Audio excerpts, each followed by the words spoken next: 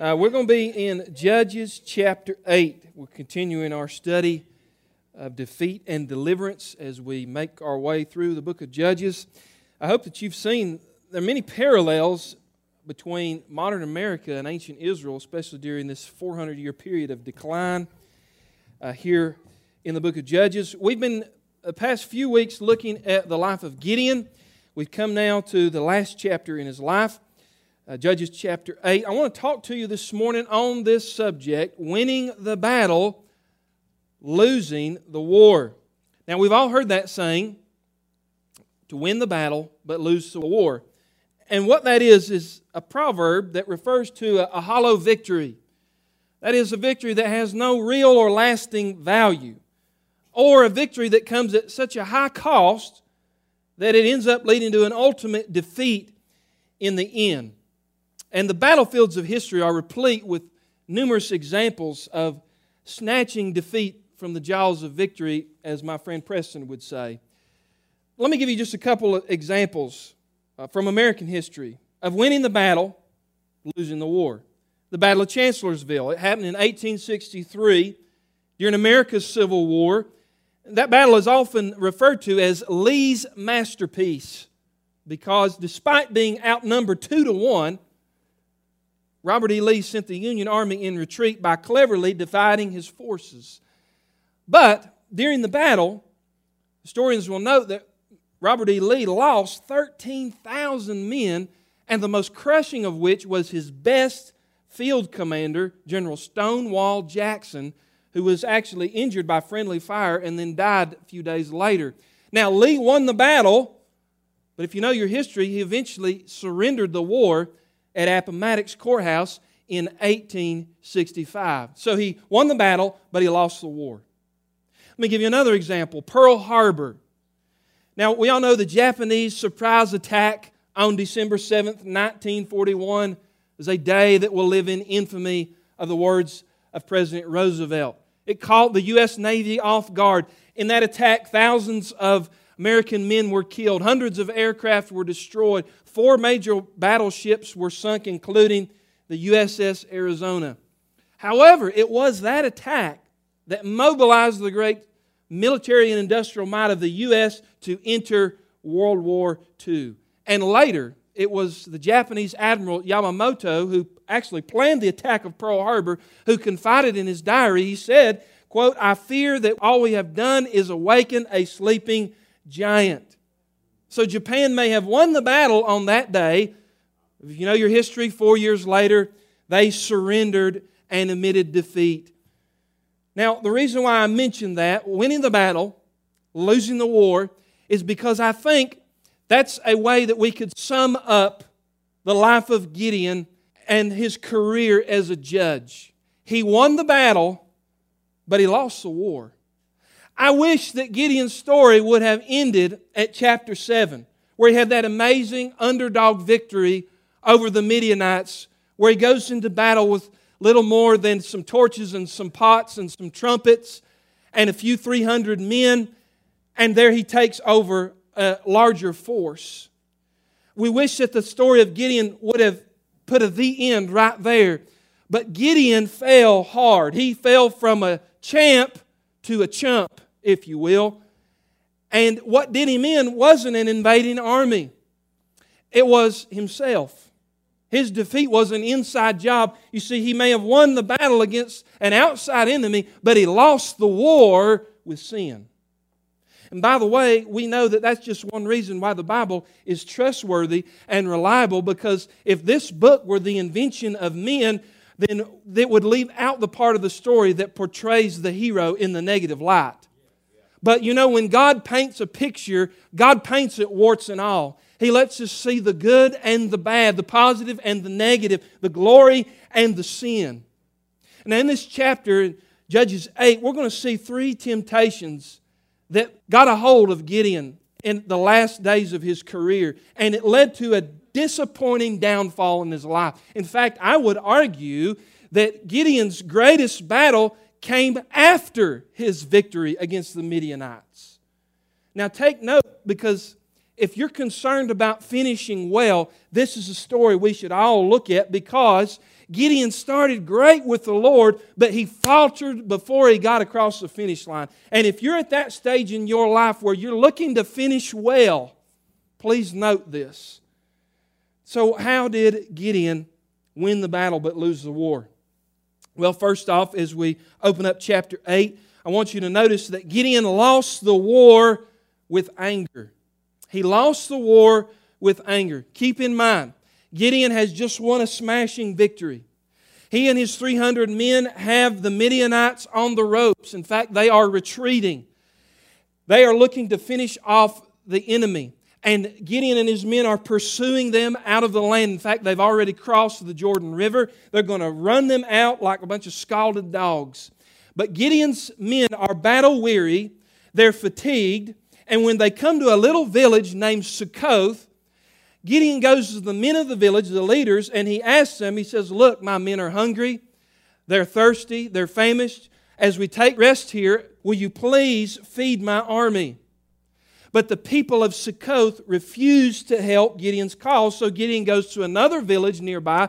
Gideon goes to Peniel, and they turn down the man of God as well. Notice what happens in verse 4.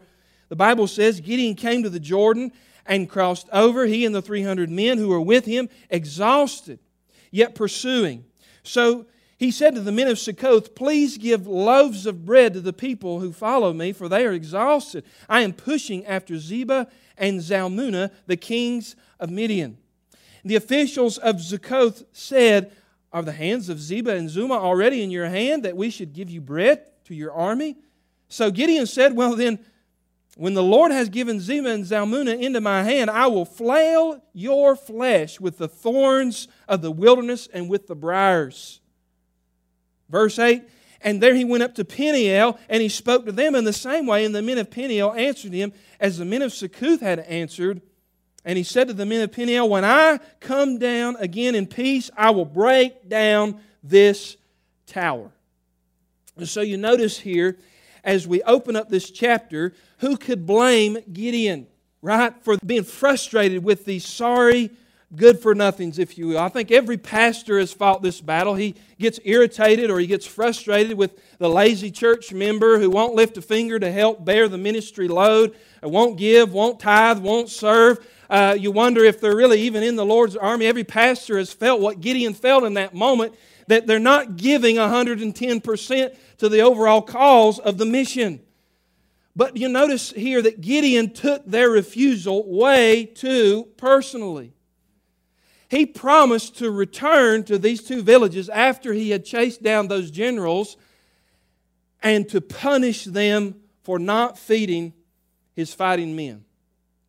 And at this point, as I read that story, Gideon reminded me of this old hillbilly fella who was bitten by a dog, and he went to go see the country doctor because he was starting to feel strange. And turned out that the dog was rabid and this man had contracted rabies. Well, of course, these were in the primitive times of this country when there was really no viable treatment for rabies. And so the doctor had to break the bad news to this man. He said, I'm sorry, there's not much I can do for you, sir. Your situation is terminal. All that I can do medically is try to make you comfortable, but my advice to you, sir, is while you have your mind still about you, to go ahead and get all your affairs in order. And so the man sat back. He was disappointed. He was in shock. He couldn't believe it. But he asked the doctor, as the doctor was about to leave, he said, give me a piece of paper and a pencil. And so the man started to write furiously. The doctor told him, he said, all right, I'm going away to see another patient. I'll be back in an hour. He said, while I'm away, go ahead and work on your last will and testament.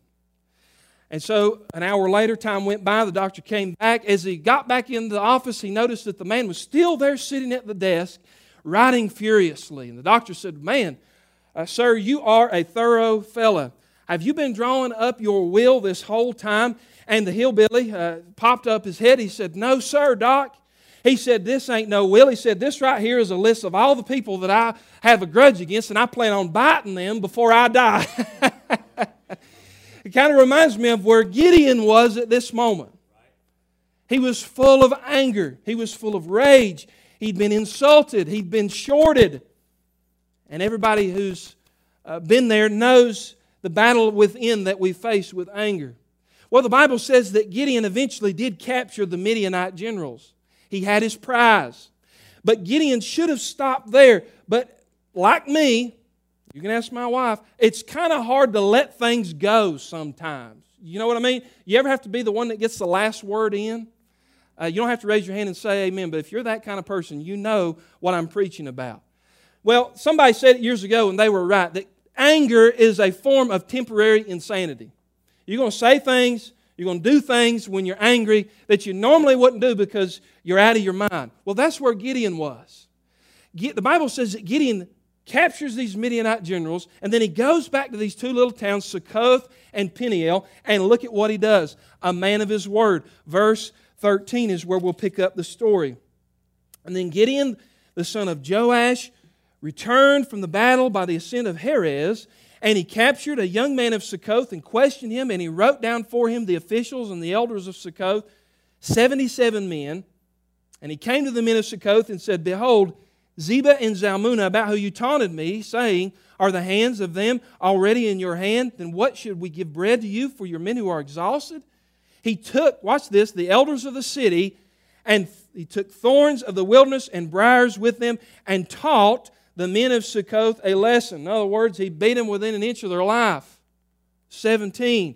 And he broke down the tower of Peniel and killed, yes, you read that the right way, he killed the men of the city. This is supposed to be God's judge. This is supposed to be God's deliverer. This is supposed to be God's man. And yet you see him, he's won the battle against the Midianites, but he's lost the war against his own angry spirit. Now, if Gideon were a modern military leader, he would have been court-martialed and tried for war crimes. In fact, I'm not real sure about that today because we don't see any reprisals going against the generals and the military leaders of our nation who obviously bungled the exit from Afghanistan, but that's another point. But notice this, Gideon abused his power, and he goes from being a deliverer to a despot. Notice this. God has just done a tremendous thing through the life of Gideon. He has given him a tremendous victory with a ragtag army, driven out one of the most powerful forces in the world at that time. And yet, Gideon's victory hasn't made him worshipful. It hasn't made him humble. He is vindictive and power hungry. How are Gideon's vengeful acts against Succoth and Peniel any better than what Midian had done to them? He goes from being a deliverer to being a despot. And it all starts with the anger in his heart. Let me pause here just to get on a little soapbox and probe your mind here for a moment. Do you remember, can you recall a time in your life, in your Christian walk, where there was so much anger and rage in the hearts of people today? I know it's getting close for the time of the return of the Lord Jesus because the Bible says that hearts will grow cold, lawlessness will abound, and people will be at each other's throats. Have you ever lived in a time in this country, maybe some of you have, you can remember the civil rights of the 1960s and some of the riots that took place during that time period, but I'm talking about the last 2 years.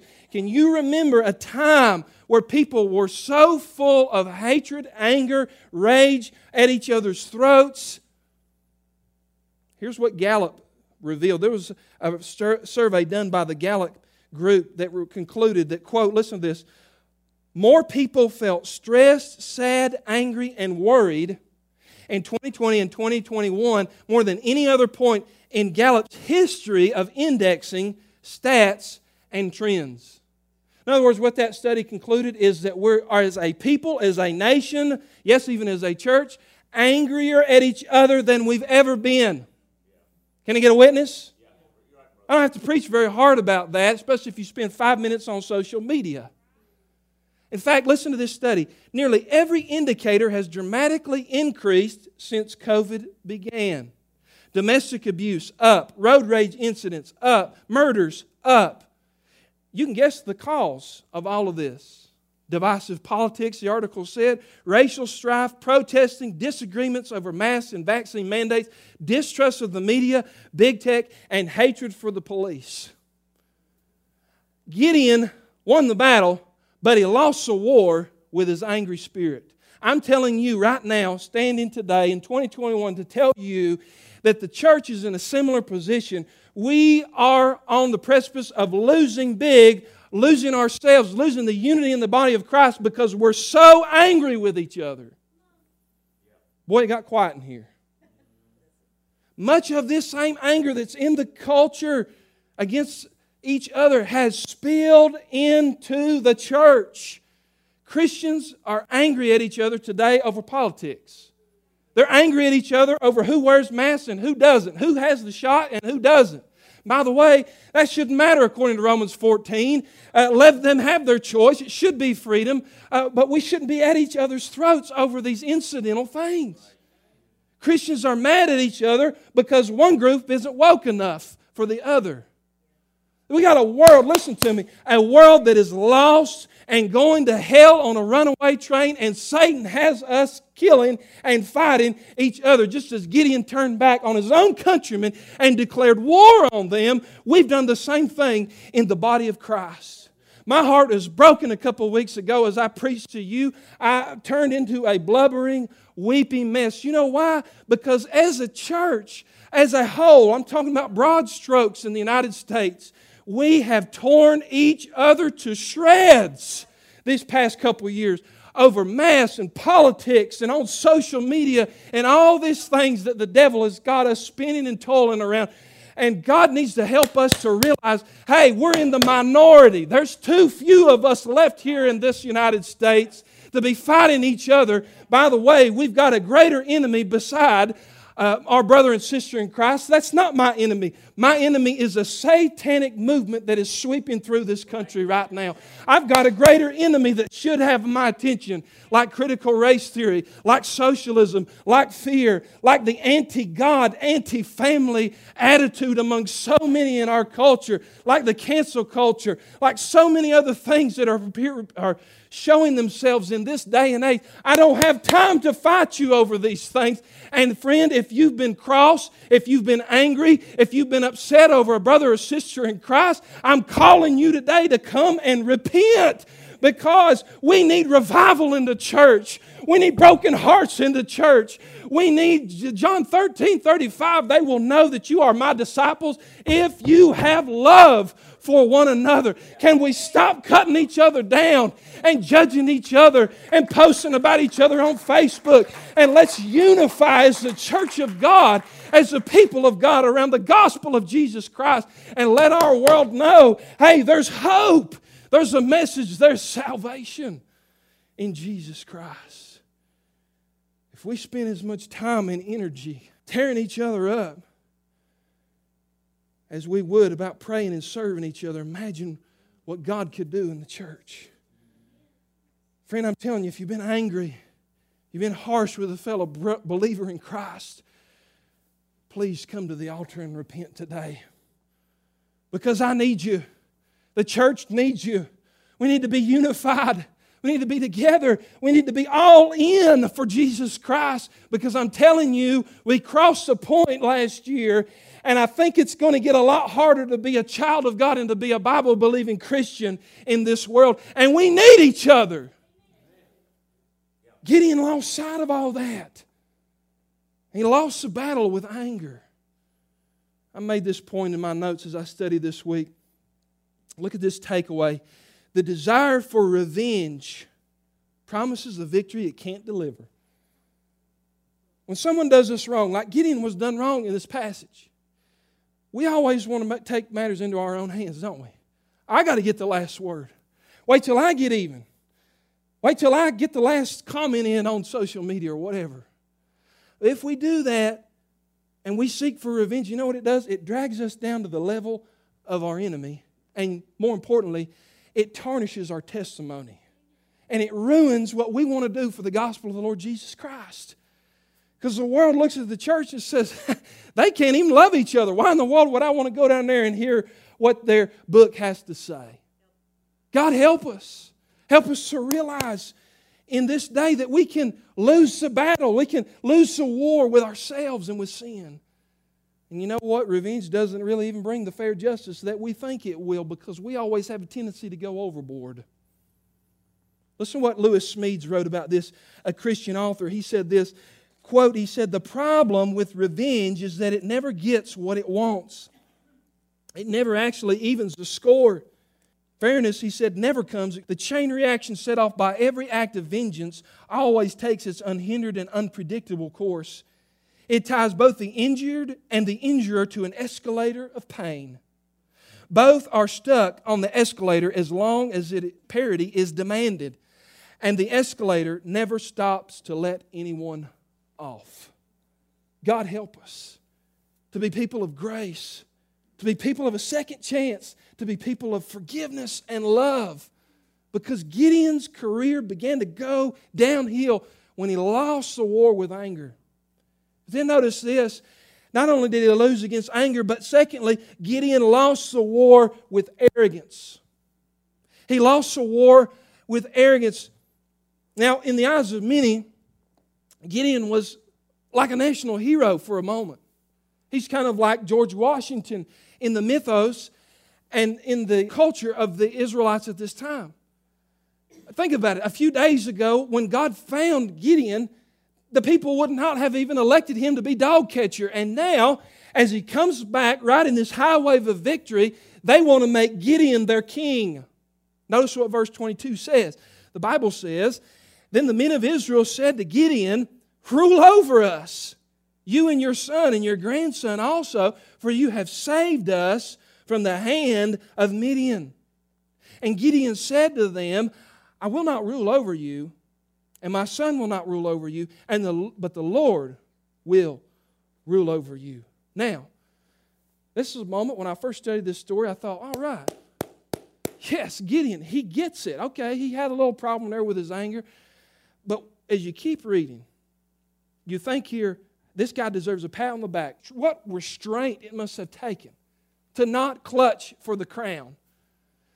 But as you keep reading, what follows next is one of the most puzzling inconsistencies of a character that you will ever find in the Word of God.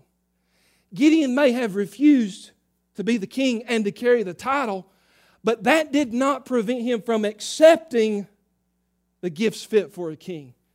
Notice what happens here. Verse 24, "And Gideon said to them, 'Let me make a request of you. Every one of you give me the earrings from his spoil.' For they had gold earrings because they were Ishmaelites," talking about what they had conquered from the other people. "And they answered, 'We will willingly give them.' And they spread a cloak, and every man threw in his earrings of his spoil.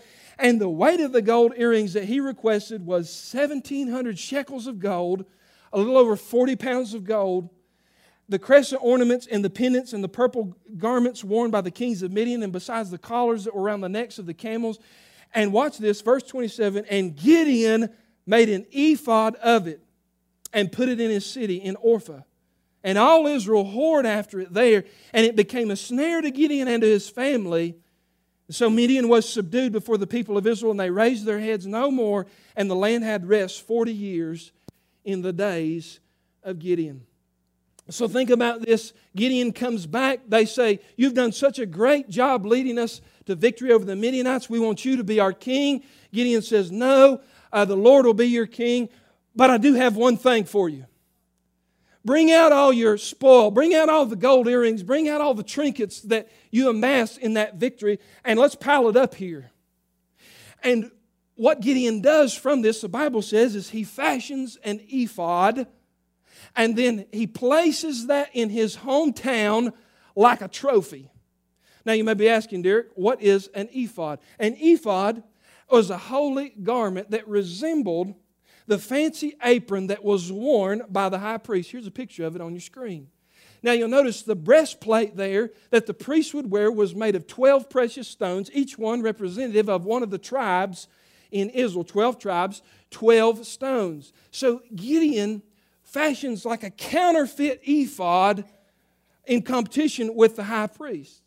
And so this ephod, or this garment, pointed to the role of a priest. And a priest, remember, is somebody who stood as a representative, as a mediator between the people, between man and between God.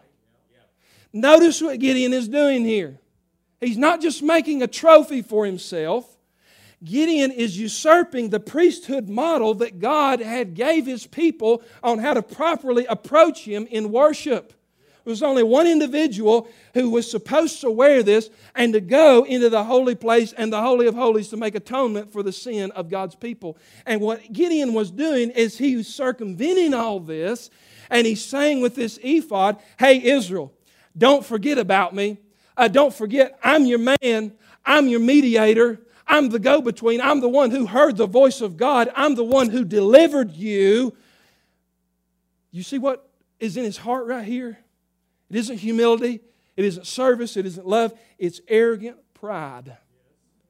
And so think about this ephod as it hung there in the town square of Ophrah. Every time that somebody walked by and they saw that golden ephod, they would naturally think back to Gideon and say, man, that Gideon, he was a man's man. I wish he was still able-bodied, and I wish he was still leading, and so it stood there as an idol, really. Because the Bible says that as people saw it, they began to whore after other gods. It became a snare to them. It became an idol to them. And notice that Gideon took his success, his fame, and his wealth, and he enshrined it, and he really created a cult of Gideon around all of it. And the great irony of this, if you go back and you read some of the earlier chapters, Gideon's nickname was Jerubbaal, which means Baal slayer, or Baal conqueror. In his early days, Gideon made a reputation for smashing the idols of Baal, and yet here he has become the very thing that God called him to use to be a destructive force against the idols. He's become an idol maker. And with Gideon, what we see here is something that you don't see in any of the other judges. The Bible says that they whored after other gods. In other words, the people fell away while Gideon was still in the position of the judge.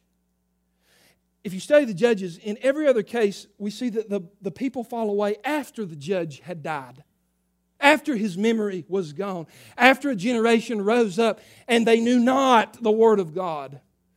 Gideon's generation, notice this, fell away while he was still in power because he had become a celebrity in his own head, and he creates this ephod and this whole cult around himself. And notice, his greatest victory ends up becoming his biggest defeat. The people are actually worse off when Gideon's done leading than where they were before. I read a story about Billy Graham a long time ago, and I've always kept it in mind. You know, Billy Graham was always being accosted by reporters and news people. And one time he was asked, Mr. Graham, why is it, you seem like you're a simple man, why is it that you've been so remarkably successful in preaching, in your meetings, in your crusades, than any other person in history? I mean, Mr. Graham, you can draw crowds and you can get results like not even some world leaders can get. What is it about your message? What is it about this simple gospel? What is it that's so special about Billy Graham? Reporters would ask.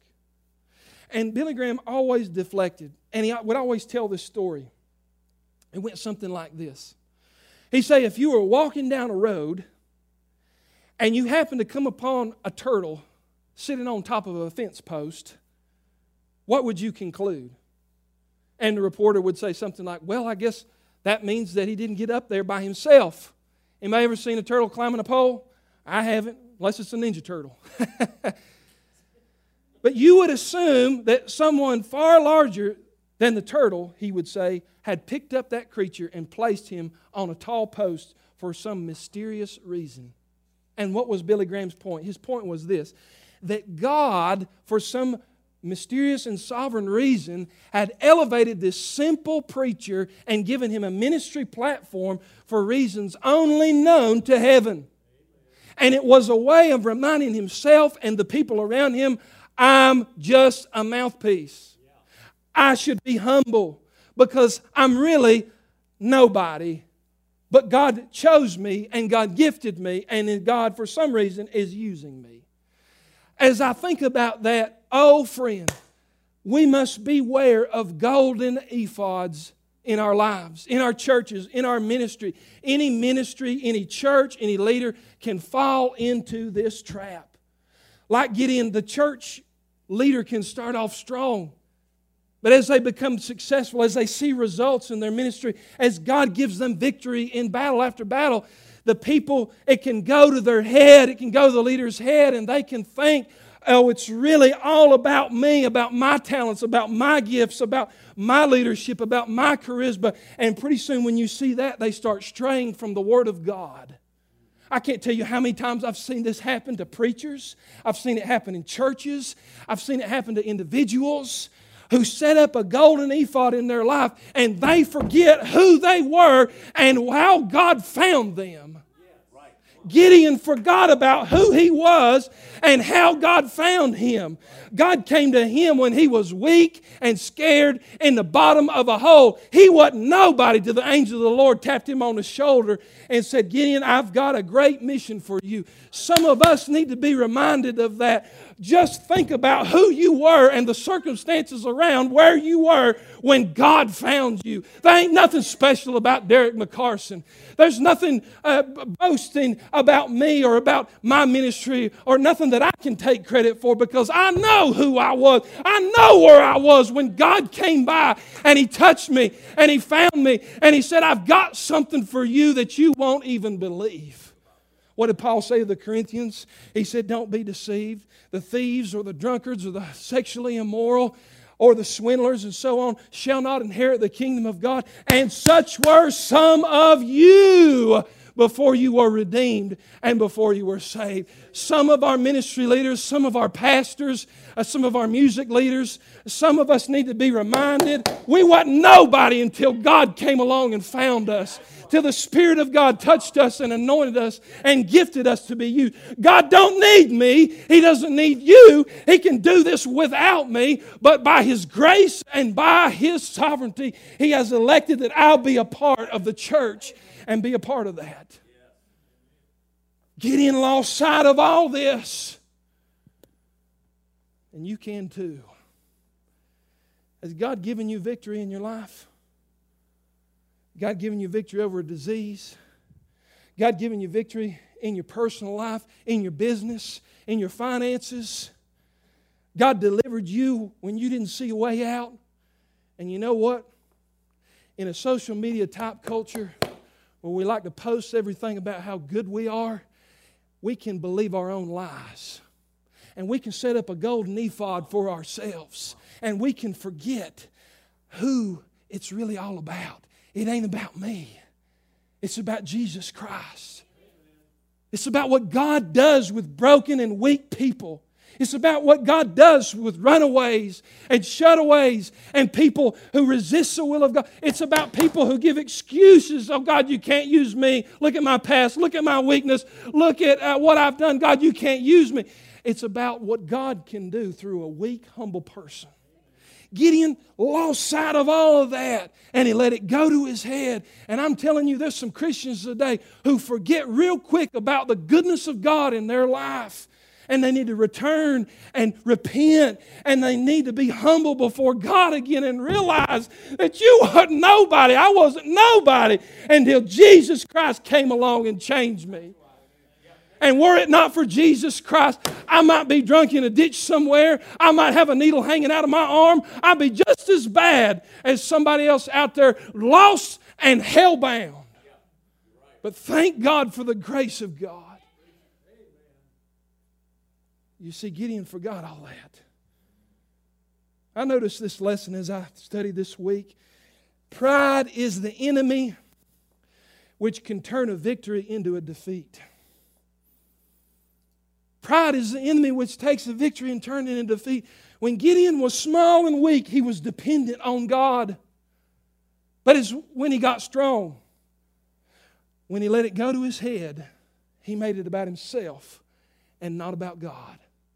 Andrew Bonar, the great Christian writer, said this. He said, let us be watchful after the victory as before the battle. You know why? Because sometimes the greatest challenge we face is not the battle itself, it's dealing with the after effects of the battle.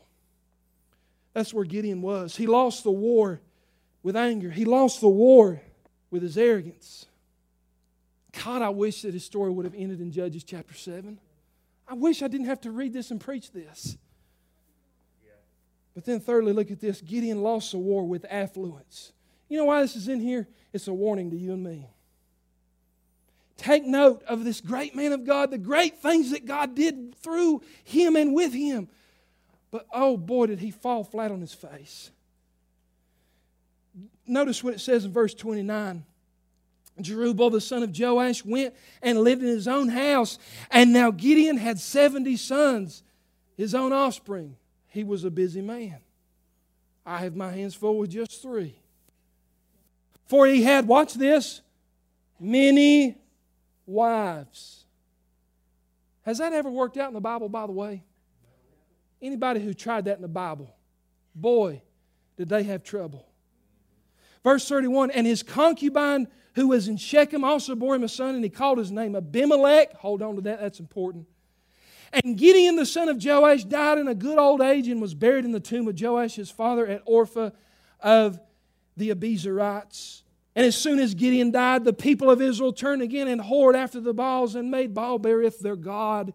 And the people of Israel did not remember the Lord their God who had delivered them from the hand of all the enemies on every side. And they did not show steadfast love to the family of Jerubbaal, that is Gideon, in return for all the good he had done to Israel. Hang on, I'm almost done. In the end, look at this. Despite his achievements, Gideon leaves the people worse off than when he started leading them as a judge in the beginning. You think, Derek, how is that? They were under oppression from the Midianites. Yes, but look, they turned to other gods. He won the battle, but he didn't finish strong, and he lost the war. There's some men who need to think about that today. How you leading your family. The choices you're making, the decisions that you're making in your life. And I'm not picking on anybody. I'm just telling you as a general statement, I want to finish well. I want to start early. I want to run strong. I want to be steadfast, immovable, always abounding in the work of the Lord for my Christ and my God. And I want to cross the finish line with my chest going across that tape.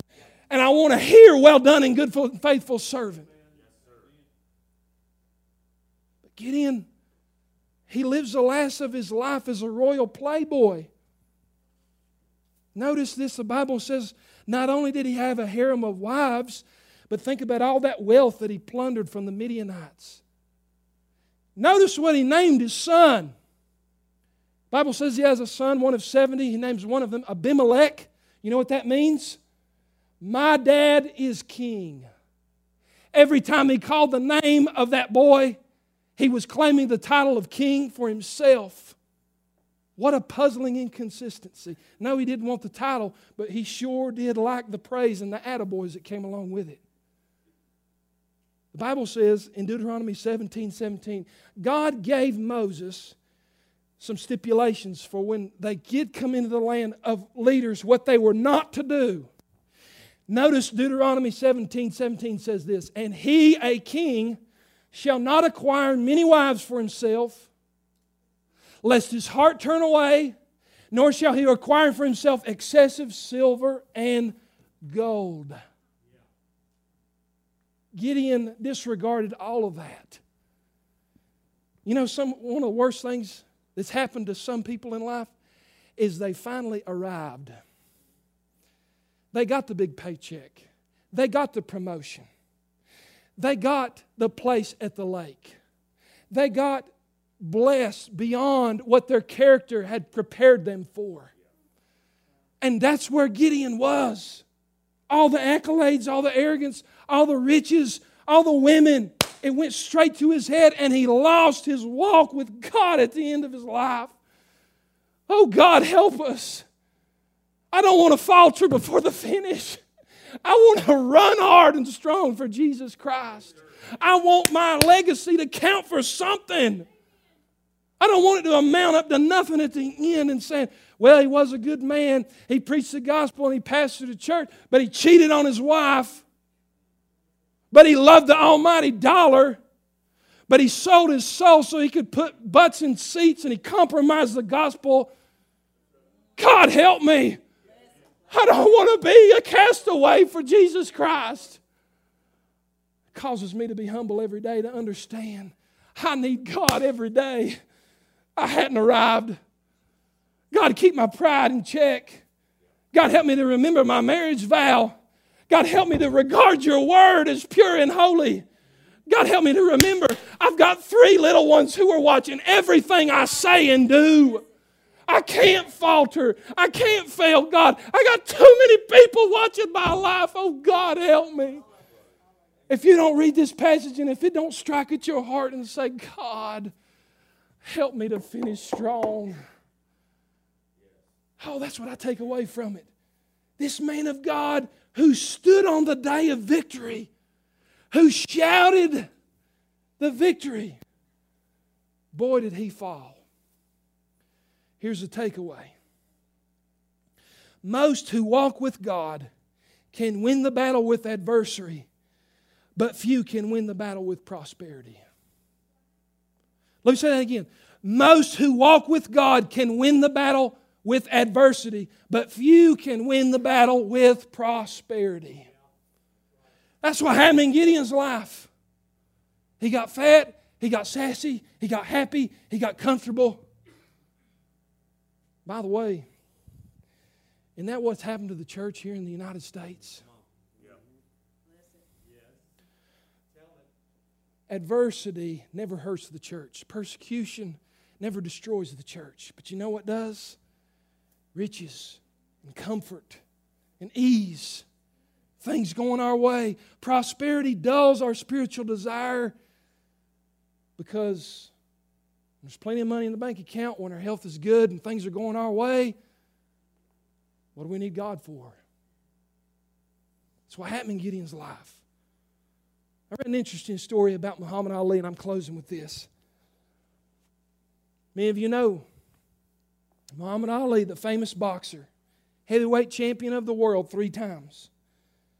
His face, I read, appeared more on Sports Illustrated magazine than any other athlete except one, Michael Jordan. And when he was floating like a butterfly and stinging like a bee, he was king of the ring. He was always followed by an entourage of reporters and trainers and support staff. His comet rose high and bright throughout the sports world. But you know what happened to Mr. Ali? He got sick with Parkinson's disease. There was a sports writer named Gary Smith who went to visit him before he got real bad off. Here's what he wrote. Listen to this. Muhammad Ali escorted me to a barn next to his farmhouse.